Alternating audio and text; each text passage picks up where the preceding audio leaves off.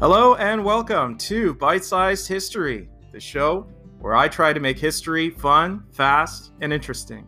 I'm Nick, your host.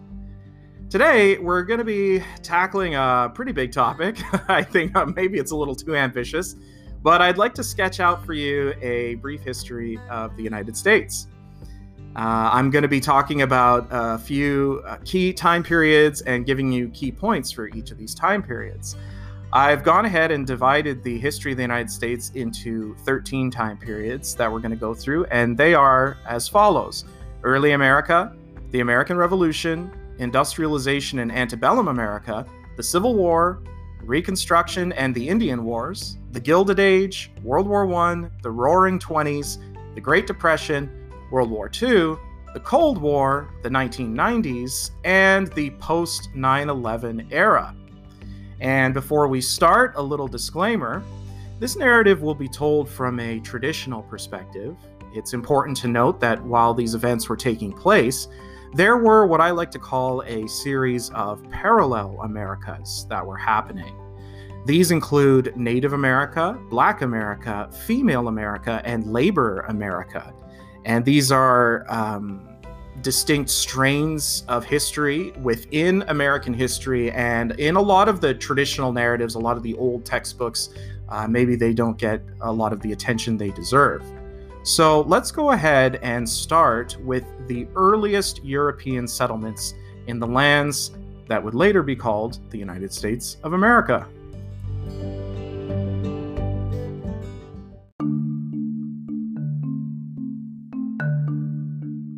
Our story begins in the early 17th century, when settlers from England established colonies in the New World.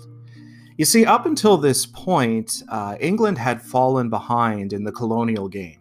By the early 17th century, so the early 1600s, the Spanish had a vast empire in the New World, the Portuguese had colonies in Brazil and the Far East, and the French were just in the process of exploring the St. Lawrence River Valley and establishing settlements there.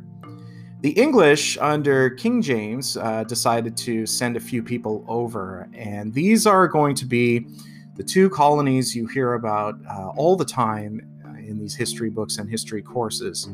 There was the colony of Jamestown and the colony of Plymouth. And it's sometimes easy when you think back to confuse these two. Jamestown was established in Virginia, or what would later be Virginia, in 1607. And Plymouth was established in Massachusetts in 1620. The difference between these two is kind of the reason why they were established. Jamestown was primarily a money-making venture. They were exploring the New World to kind of try to find ways to make money for their investors back home. Whereas Plymouth, which was founded by the Pilgrims, those colonies later became like the Puritan colonies, that colony was founded for religious reasons. They were fleeing kind of religious persecution in England. Nonetheless, eventually, after a few hard winters, they got their start and started to become self-sufficient economically with cash crops like tobacco, indigo, and cotton. This supported these early colonies. Tobacco really took off. The colonists had been instructed how to grow it and smoke it by the natives. Although it's interesting that King James, the guy behind this, when they brought him tobacco, history, sometimes they call him one of history's first anti-smoking advocates because he thought tobacco was, quote, a noxious weed. Anyway, the colonists often had conflicts with the local Native Americans and the French, who had colonies to the north in a region called New France. So a lot of the early U.S. colonies in the Northeast became known as New England, and north of them was New France. And just like Old England and Old France, they were fighting all the time. Some of these colonial conflicts included Queen Anne's War and the French and Indian War. The French and Indian War is named after who the English settlers were fighting, so the French and the Indians. It's basically the U.S. name for the U.S. theater, the New World Theater of the 7 Years' War. There was a bigger, broader conflict going on at the time. It's called the 7 Years' War. And that's still what it's called in Europe and oftentimes in Canada. But the U.S. theater of that war, where the English colonists were fighting the French colonists, and there were natives on both sides, was called the French and Indian War. This is also the war that is featured in the movie The Last of the Mohicans, which is based on a book. Lots of it was a time of muskets and dark forests and drums and tomahawks and all that kind of stuff that's described in the book.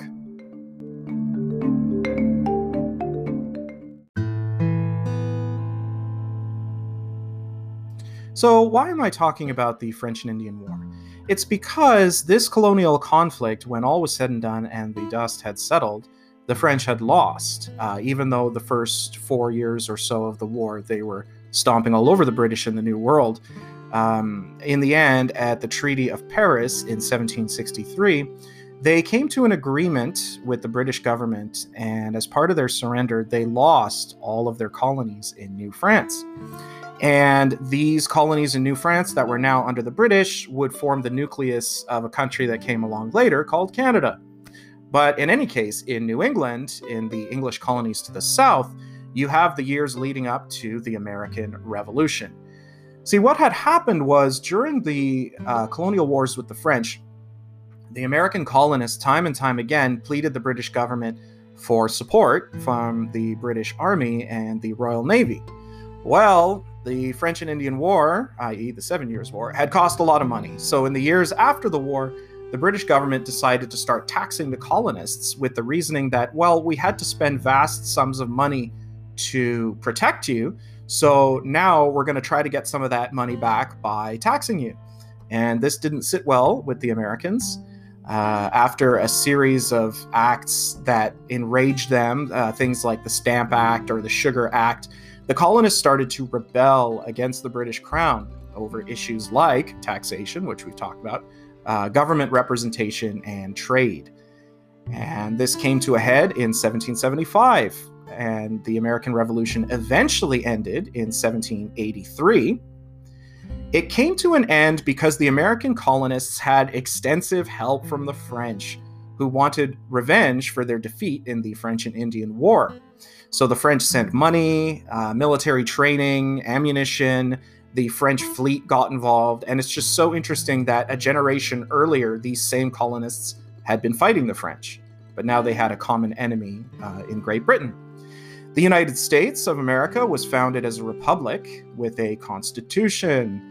It had 2 chambers of Congress and a president, and it was pretty much the first nation in modern history to do this. You see, at the time, all of the major powers of the world were still monarchies or despotic governments or empires or things of that nature. So it was very unusual in the modern time. This upstart country, America, comes along and, oh, hey, we're a republic, a government for the people, by the people, like all that stuff. It kind of shocked a lot of the crowned heads of Europe.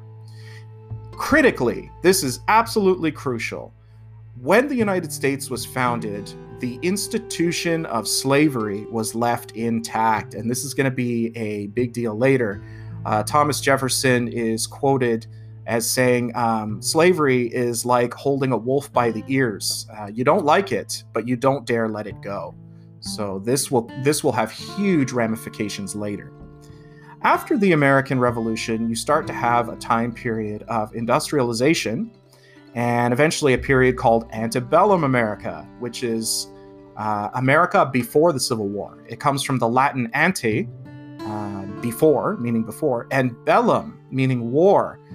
And this root word, bellum, war, you can still see in modern English words like bellicose or belligerent.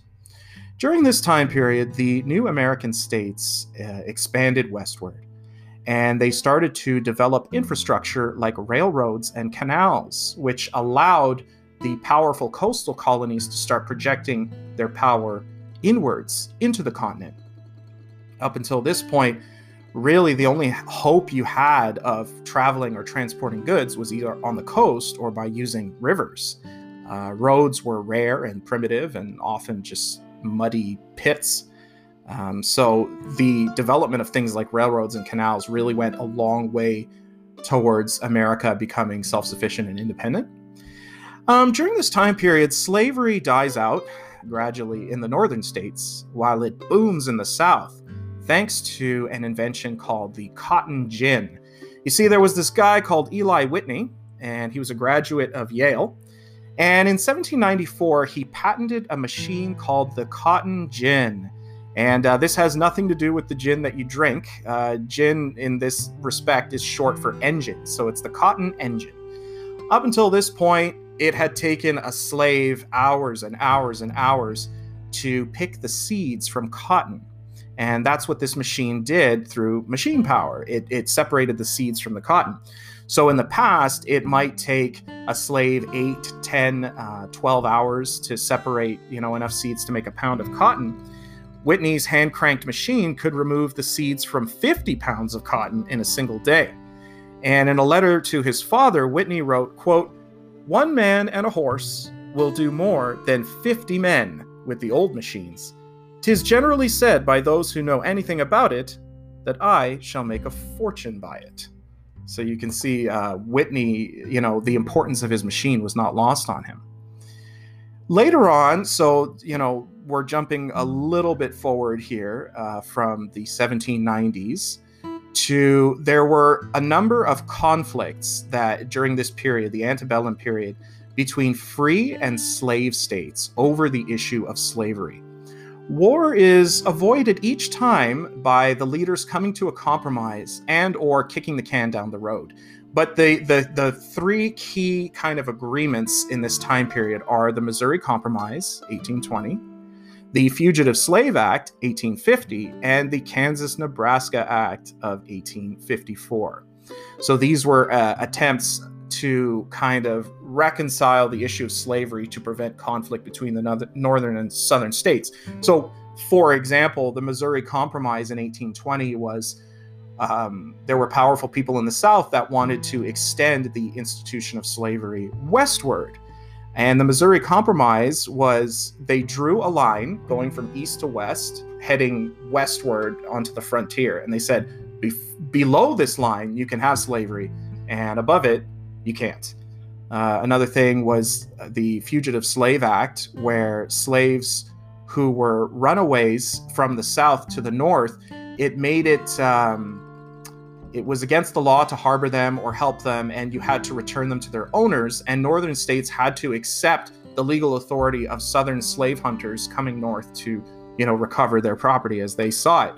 So this angered a lot of northerners because they were saying things like, well, hey, southern states, you're always talking about how you don't like the federal government intruding on your state's rights, but you want the right to intrude on our state's rights by coming up, picking your slaves, and punishing us if we try to help them. So this led to a lot of conflict.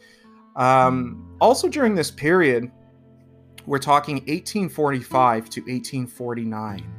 There's an island across the sea called Ireland, and they were absolutely devastated by something called An Gurta Mór. I think I'm pronouncing that right. It's Gaelic for the Great Hunger. You see, by this point, they were extremely poor, and the majority of their diet was from potatoes and milk. And the potato crop failed. This period is called the Great Potato Famine. And a huge number of Irish fled to places like Canada, Australia, but especially the United States. And they were the first major wave of non-Protestant immigrants in America. Up until this point, the vast majority of Americans, white, Northern European, English-speaking, Protestant, and the Irish started to change the demographic makeup of the United States. In doing so, they often came in conflict with African Americans because they would compete for a lot of the same jobs, like the jobs at the very, very bottom. As the years went on and on and on in antebellum America, this issue of slavery just kept heating up and heating up and heating up. Presidents like Pierce and Buchanan, in my opinion, just kicked the can down the road until you had A man born in a log cabin, a lumberjack hero who taught himself the law, named Abraham Lincoln. And he ran for election in the election of 1860. And a lot of southern states by this point were just so hot-headed, so dissatisfied with the federal government that they warned, hey, well, I don't know what we're going to do if Lincoln gets elected. And we're going to look at that in a second.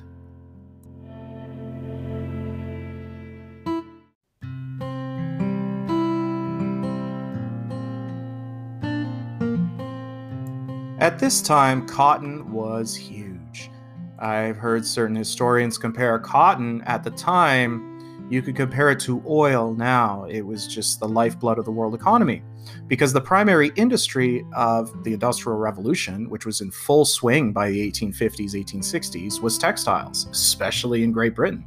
And they required a huge amount of southern cotton. Not to mention, there were also local American textile manufacturers in the north that also demanded this cotton. It's here, the reason why I'm talking about cotton so much, oh, and by the way, cotton made many Southerners insanely wealthy. And actually, prior to the Civil War, the highest concentrations of millionaires per county was not in a place like Massachusetts or New York. It was actually in the South, in states like Mississippi and Alabama and the Mississippi River Delta. It made certain people just insanely wealthy. And rather than invest a lot of their money in infrastructure or civil projects or even businesses, most of these powerful slave owners used their profits and reinvested it to buy more and more slaves. So in the 1820s, 30s, 40s, 50s, 60s, the South doubles down again and again on slavery. They become more and more reliant on it, entrenched in this social structure where the goal of any gentleman or businessman is to make money off of cotton and slaves, to make more money, to buy more slaves, to grow more cotton and get more land. Whereas the North was going in a different direction. They were getting into things like manufacturing, shipbuilding, production of consumer goods. I mentioned earlier that Abraham Lincoln came along and campaigned in the election of 1860. He was not even listed on the ballot in many southern states, but he was elected. And following his election, 11 southern states secede from the Union from January to May of 1861. This period of 1861 to 1865 is called the Civil War. 11 southern states, when I say that number, initially it was a first wave of 7. And they were in the Deep South. There were other states that still hadn't made up their mind, places like Tennessee and Virginia. But after Abraham Lincoln called for, I believe it was 75,000 volunteers to put down the Southern Rebellion, that was the last straw for a lot of these states that weren't sure. But when all was said and done, there were 11 southern states. So why are there 13 stars on the Confederate flag? It's because there were 2 border states that they also claimed for the Confederacy. These were Kentucky and Missouri, but they never really had control of those states. That's just a little bit of trivia for you. The war raged on for 4 years and resulted in a Union victory. The power of the federal government is increased. The South is left in ruins. All of their slaves, their biggest investment of money and time and effort, are now free. And these people are going to be looking for jobs and trying to start lives for themselves. And President Lincoln is assassinated April 14th, 1865.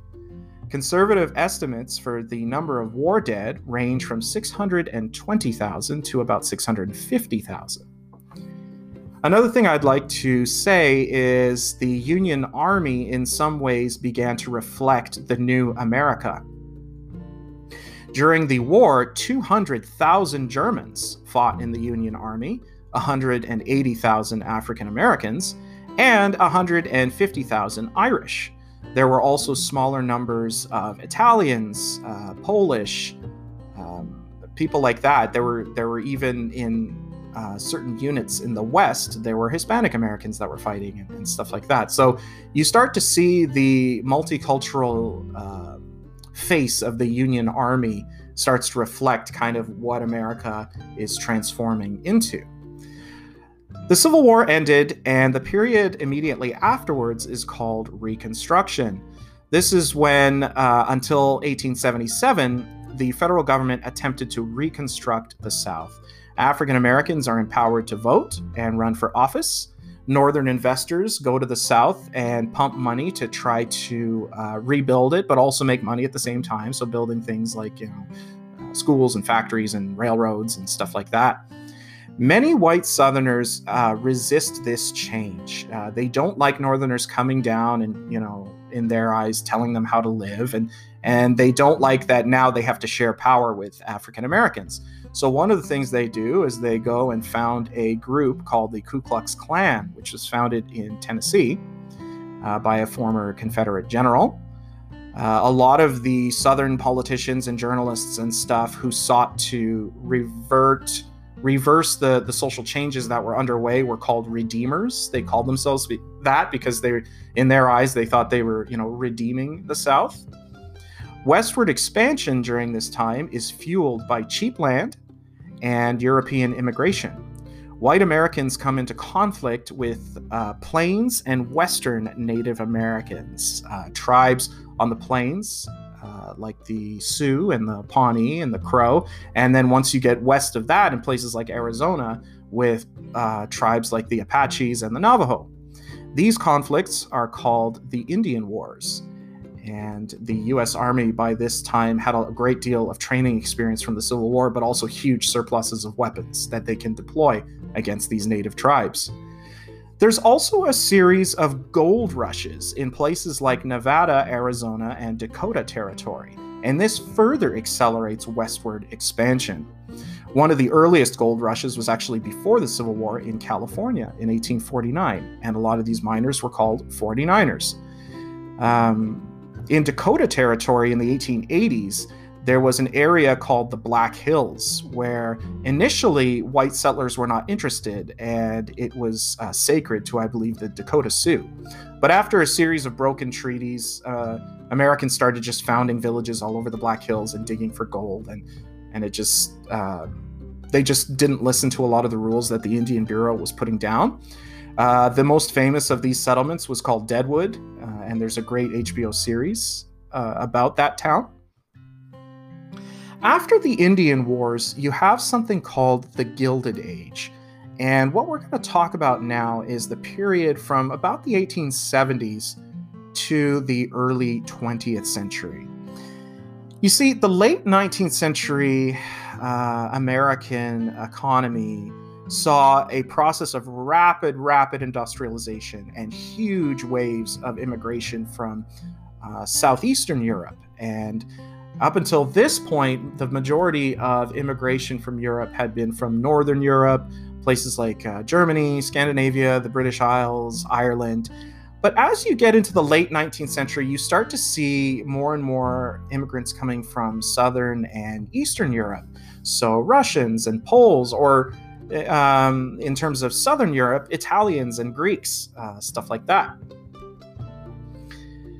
The period of the Gilded Age that we're talking about, like the 1880s, 1890s, also saw a lot of labor unrest. You start to see the development of the first workers' unions and railway strikes, and American workers start pushing for better working conditions, better working hours, more representation, because there was just such a huge degree of inequality in terms of money and power during this period. One of the reasons why it's called the Gilded Age, gilded, the word gilded means something covered or lined in gold, i.e. the pockets of these early American businessmen. A lot of modern American monopolies get their start during this time period.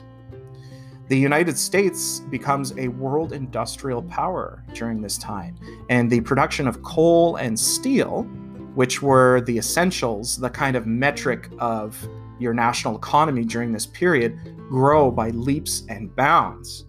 Also, critically, this is going to have huge effects in the next century, the 20th century, is that during this time period, oil becomes a major world resource. And wouldn't you know it, huge deposits are found in the United States of America, especially in places like Texas. And if you put this on top of the huge coal deposits that are found in what is now called coal country. So when you talk about American history and you talk about coal country, You're talking about Eastern Tennessee, Kentucky, West Virginia, places like that.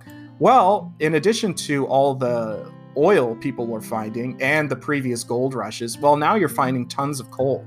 It just seems that America, the new United States, just has a huge amount of every valuable resource known at the time.